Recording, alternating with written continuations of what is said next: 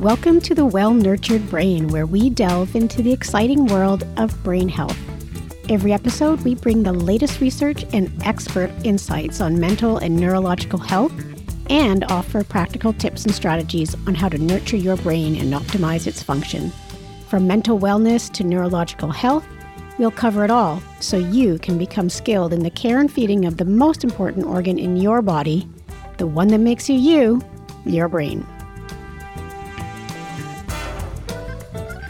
Welcome to episode 4 of The Well-Nurtured Brain. I'm your host, Dr. Pamela Hutchison, naturopathic doctor with over 20 years of clinical practice supporting folks with mental health and neurological challenges live healthy lives. And thanks for being here. This is part 3 of our 3-part series on neurological reserve. And I wanted to start today with a concept that you need to know to effectively help your brain through any stage of life. And it relates to what we are talking about today intimately and what we will talk about throughout the entire podcast. This is a rule, and so I want you to pay attention because this is a rule you need to know. Your brain repairs and maintains the pathways, neurons, and systems that you use. It's that simple. There's no shortcuts. You have to use certain neurological networks, certain knowledge banks, certain skill sets, or your brain will start to bypass them during its regular repair and maintenance work. This is, like many systems in the body, this is a use it or lose it situation. So let's say you want to get better at balance. You need to regularly do things that challenge your balance, or you're going to actually get worse at balance. And we see this in the aging population across the board. Balance is one of the things that we don't challenge very much when we're sitting down all day at a desk job. We start to lose that skill.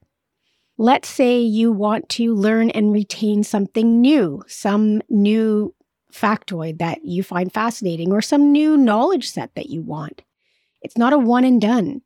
You need to go back in and repeat this. We all know this if we've gone to any kind of schooling, which I'm assuming all of you have, that you don't just learn it the first time you sit in the classroom. You got to repeat it in order for your brain to decide this is important enough that I'm going to retain this and I'm going to maintain and repair this neuron and this new system in order to keep this accessible for you because you clearly need it.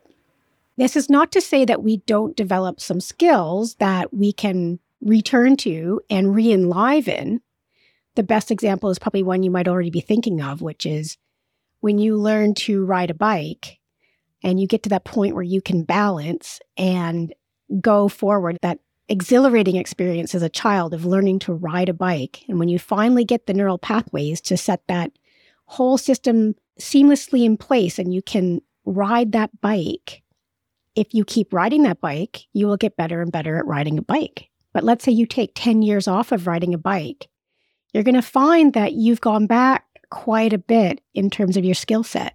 It'll be easier for you to relearn bike riding because you do have the vestiges of that system in your brain, but your brain hasn't been maintaining it. So you actually have to put the effort in to relearn a lot of how to ride a bike. So this use it or lose it rule plays a really big role in building the reserve we are talking about today. So you recall that this is part 3 of our 3-part series on neurological reserve. And you'll also recall that there are 2 halves to neurological reserve if you've been following along. And last time we were talking about brain reserve. And today we are talking about cognitive reserve. Brain reserve, just to go back and repeat a bit, you'll recall in episode 3 that brain reserve is about the volume and number of cells in your brains. And we talked about how protecting the brain and the brain cells, and then also feeding the brain with nutrition to support the brain is essentially supporting the volume and number of cells in your brain. So brain reserve support, a lot of it comes down to what you feed your brain and how you protect your brain. Cognitive reserve is about the connections between those cells. So instead of the volume and number of cells, we are now talking about the connections that neurons make to other neurons, which is part of how we learn. This is based on how we use our brains. And as you've surmised, how we use our brains makes a difference in how our brains are built and maintained. Let's start with the definition. There are a few different definitions out there, and this is one that I've collated based on a bunch of them, because I think this is what best reflects the entire concept, or at least the entire concept for the purposes of this podcast. Cognitive reserve is the brain's thinking capacity, which is based upon the number and the health of the connections between the neurons in the brain. It is this thinking capacity that allows one to improvise and to use different pathways to perform a cognitive task. Little wordy, but essentially, cognitive reserve is about how we use our brains over our lifetimes. Again, that use it or lose it philosophy or fact. And the more diversity of use, the more pathways our brain has to perform a task. It's kind of like if you're going on a trip, there's the main highway that'll get you from, let's say, Vancouver to Coquitlam, to do a Canadian analogy. That's one way to get there. And it's the fastest way, it's the most efficient way. And so people are going to go that way most of the time. But there are these other ways to get there that are little side trips, little side journeys that will eventually get you to Coquitlam from Vancouver. It just takes a little bit of a different route, a more scenic route. So the people who have really good cognitive reserve, they have a density of these side routes. They have likely a really well-established main route from one neuron or one set of, let's call it systems of thought, to another. But they also, because they've just used their brain so much, they've built all these other side routes that can get them to the same place. And it might take a little bit longer, but they'll get there. So brain reserve, you've got your number of cells, the volume of cells. When we talk about cognitive reserve, we're talking about this density of interconnectivity between the brain cells. We have lots of ways that we can increase and support and maintain those connections and pathways. In the NUN study, it shows up in a few different ways, but I'm going to highlight a couple things. So let's go back to the NUN study and just quickly review. It's a cohort of just under 700 Catholic nuns, 678, and they generously agreed to donate their brains and their life histories and a whole bunch of other stuff to research. They provided the researchers with the opportunity to look not just at their brains after they died, but also recurrent neurocognitive testing every year that the study was going on and that they were alive for that part of the study. And then also just all the history that was in the convent's databases. And these nuns are an interesting data set because they're all quite similar. They're all female. They live similar lifestyles. None of them had children. They're not really big alcohol drinkers or smokers. And so that also made them helpful to study because it gets rid of a lot of variables from the data set or the group that researchers are looking at. And I'll keep coming back to this, but this is the last time in a while that we will talk about this. But again, we're going to talk about that concept of asymptomatic Alzheimer's disease, which is something that was found in the NUN study, and it's been found in other dementia studies, where they find that in life, people who are cognitively intact will actually, after death, show that they had active Alzheimer's disease pathologies going on in their brains. And it's a big holy cow moment, of course, because we want to understand, well, why are these people not showing symptoms, whereas other people with the same level of pathology are? These are, as we call them, the positive deviants. So they have some sort of resistance. Even though they have this pathology going on, they're resistant to it to the extent that they actually don't show any symptoms that would indicate that they had that problem going on. And so these folks were found in the NUN study. And the NUN study, as I mentioned, is ongoing. And in 2015, a researcher named Iacono and his colleagues published some findings from reviewing 523 subjects of the NUNS study. And what they wanted to determine was, is there a difference in education levels or in specific genotype status between the nuns that had Alzheimer dementia pathology but preserved cognition status? So these are the asymptomatic Alzheimer's disease patients, and those with pathology and Alzheimer's disease symptoms in life. So we could think of one group as the preserved cognition group and one group with the impaired cognition going on. But before I go there, I just want to mention one thing about this study that I found so interesting, and I have to share it because it's really interesting. How common is asymptomatic Alzheimer's disease? Well, I'm going to quote right from the study here. These are the researchers' words in their discussion of the research. How common is asymptomatic Alzheimer's disease? In our series, out of 24 cognitively preserved subjects, so these are controls and the asymptomatic Alzheimer's disease patients. So in our series, out of 24 cognitively preserved subjects older than 85 years of age, 54% showed severe levels of Alzheimer's disease pathology but unimpaired cognition. 54%. That's the majority. I mean, what does that mean to you, to me? It means that these positive deviant nuns, the ones that were doing well, were actually the majority of these 85-plus-year-old nuns with preserved cognition. That 54% of them were actually having Alzheimer's disease pathology going on. So it wasn't rare at all. It was common. And I've mentioned before that these findings are common in these studies. But that's how common it was in this study. And before I go on, I just do want to highlight that this study is hard to extrapolate broadly from because we're not all nuns. We are not all female. We are not all people who haven't had children in our lives. Most of us are not nuns. It might be something specific about nuns that increases the likelihood that they're going to have asymptomatic Alzheimer's disease, so that they're going to be these positive deviants. It's hopeful. I think one of the big goals I have at the beginning with this podcast is just to ignite the flame of hope and inspiration in all of you out there that this is attainable. It's not some rare unicorn that only a few people in the world are going to be able to age well without a challenge to their brains.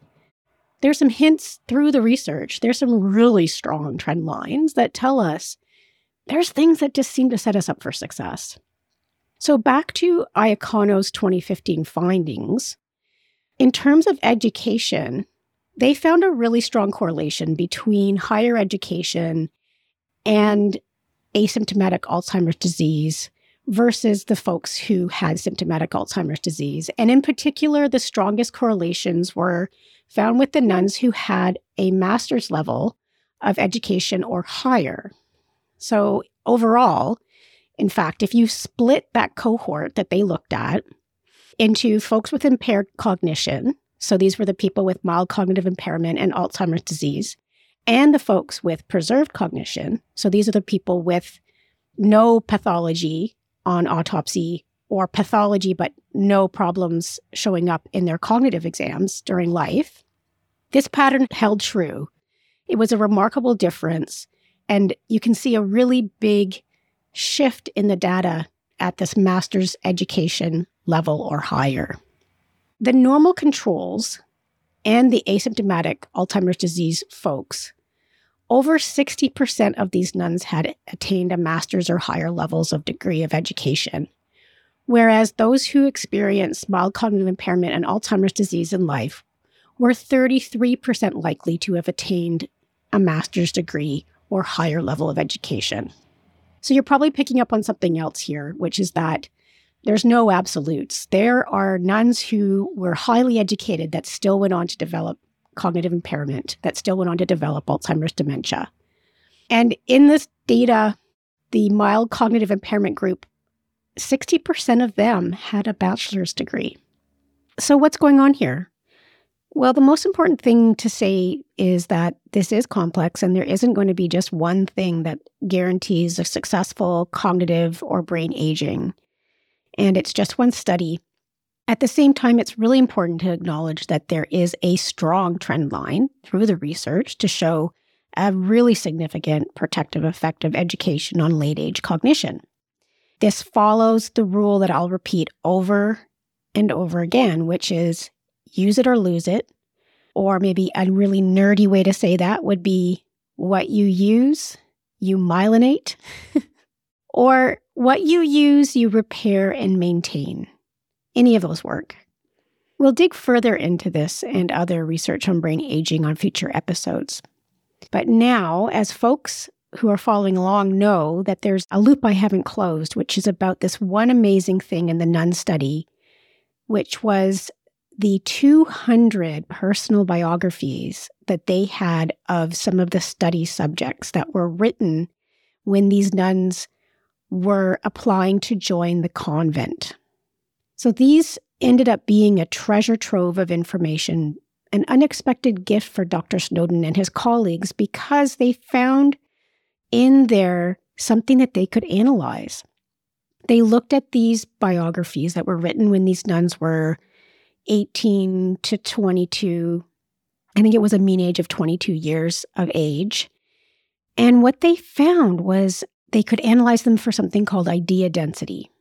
Idea density, just to give you a definition, is the number of expressed propositions divided by the number of words. I've seen some other definitions that say the number of expressed ideas divided by the number of words. Essentially, a sentence with a high idea density will manage to communicate a high amount of ideas with a minimal number of words. So what goes into idea density? What makes someone be able to produce writing or speech that's high in idea density? I think there's a little bit of a mystery around this, and it may reflect early life literacy, for instance. We don't fully know. But in this study, looking at these 200 autobiographies, they looked later at the cognitive function of these nuns and the pathology, the neuropathology measured in these nuns after they died. And they did find a correlation between low idea density in these autobiographies and low cognitive test scores later in life. So it was a measure of the brain function in late teens, early 20s that ends up being correlated with or had some predictive value of whether or not this person was to develop cognitive impairment in their elder years. It's an interesting concept. In my household, this discussion eventually led to curiosity about idea density in great works of literature. And I did some digging and found someone else who's really curious about this as well. He's a professor of educational psychology, and he ran a monologue from The Life and Death of King John, a Shakespeare play, through a computer program that is now in existence that can calculate idea density. And yes, the Bard had an incredible idea density. Apparently 0.583 is a very high idea density in writing. And of course, now I'm really curious, of course, what would my idea density be if I were to find an old essay I wrote in university? And also super curious what a modern day linguistic genius like MF Doom or Kendrick Lamar would clock in at. I love rap. Other researchers are now investigating if writing or speaking samples could be used as early detection of Alzheimer's disease and other forms of dementia, which I find fascinating. This idea that instead of a tissue sample, the sample is a product of your brain, a writing sample or a speech sample. It's a really novel and interesting idea for early detection of dementia, and early detection of neurodegenerative diseases in general is one of these holy grails in medicine, because the earlier we can detect it, the less brain tissue that has been affected by the neuropathology and the more opportunities we have to intervene. There are some early data that suggests that if there's no restrictions in place on a topic, someone with a lower propositional idea density, which is a slightly different calculation, what we're talking about. I'm not going to go into the details of that right now, but suffice to say, this lower propositional idea density is associated with an increased risk of developing Alzheimer's dementia. So what goes into developing strong idea density in people? It isn't clear. One study I reviewed for this podcast, they actually didn't find a correlation between higher levels of education and increased idea density in writing. And they suggested that idea density and education actually represent different aspects of cognitive reserve or measure different ways in which the brain shows us the cognitive reserve that it has in any one individual. So at this point, you're probably wondering about, in addition to education, what are some other things that are thought to or have been shown to improve cognitive reserve? These are sometimes called, in the research, cognitive leisure activities. The things that you do with your brain that seem to improve your cognitive reserve over time. And there's 7 activities that get used in research to measure this when they're looking to see how much people are doing of these activities that are thought to be helpful. Here are the 7 activities on this list. And these are the ones that you want to be thinking about.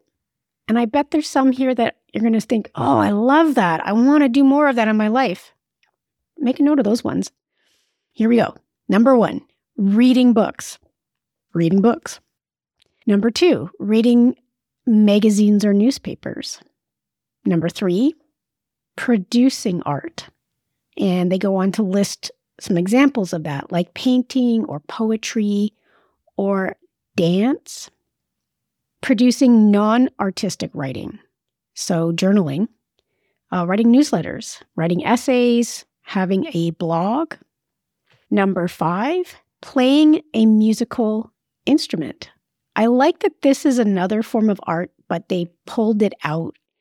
I suspect they pulled it out because of just the amount of richness to that experience of having to learn and maintain all of those abilities to play a musical instrument and then producing music and what that must take for the brain. That whole area is fascinating. And the brain on music, we've got to do a podcast on the brain on music. Number 6, playing structured games like poker, card games, board games, Scrabble, that kind of stuff, crossword puzzles, the things that you've probably thought of as the more cognitive reserve, well-known building activities out there. These are the ones that often get discussed in the common literature and in magazines and so forth, will be that you should do more crossword puzzles or you should do Sudoku to get your brain to work a bit better. They put that in these leisure activities, this laundry list. And number 7 is participating in hobbies like gardening and model building, web design. These are the ones I specifically listed, but there's lots of hobbies that we can think of that are going to be in this category. Things that you like to do that are fun and that engage your brain. I was looking at some MS research around cognitive reserve and how folks with MS can be helping themselves out in that area despite having a progressive neurological condition. In the MS studies, they found that folks that engaged in more of these activities appeared to have protection against cognitive impairment over time. So this goes back to the same old use it or lose it. One thing I don't like about that phrase is that it suggests that we must suffer to benefit. At least when we're talking about it with exercise, that's often what I hear in that message is that you've got to use it or lose it, which means you've got to suffer or you're going to lose your abilities. And I don't think that's really true when you look at brain health and these 7 activities. I mean, they're fun, right? Like, I love reading books. I love reading magazines and newspapers. I journal almost every day because I find it really rewarding. These are fun things to do with your brain. So a lot of what gets considered as leisure, cognitive leisure, are things that people do for fun. I mean, most people who really get into gardening love gardening. People who get into dancing love dancing. So they're the things that you love. And they might be things that you imagine, oh, this is what I do when I get a break, or this is what I do when I'm going to go on vacation, or this is what I'm going to do when I retire.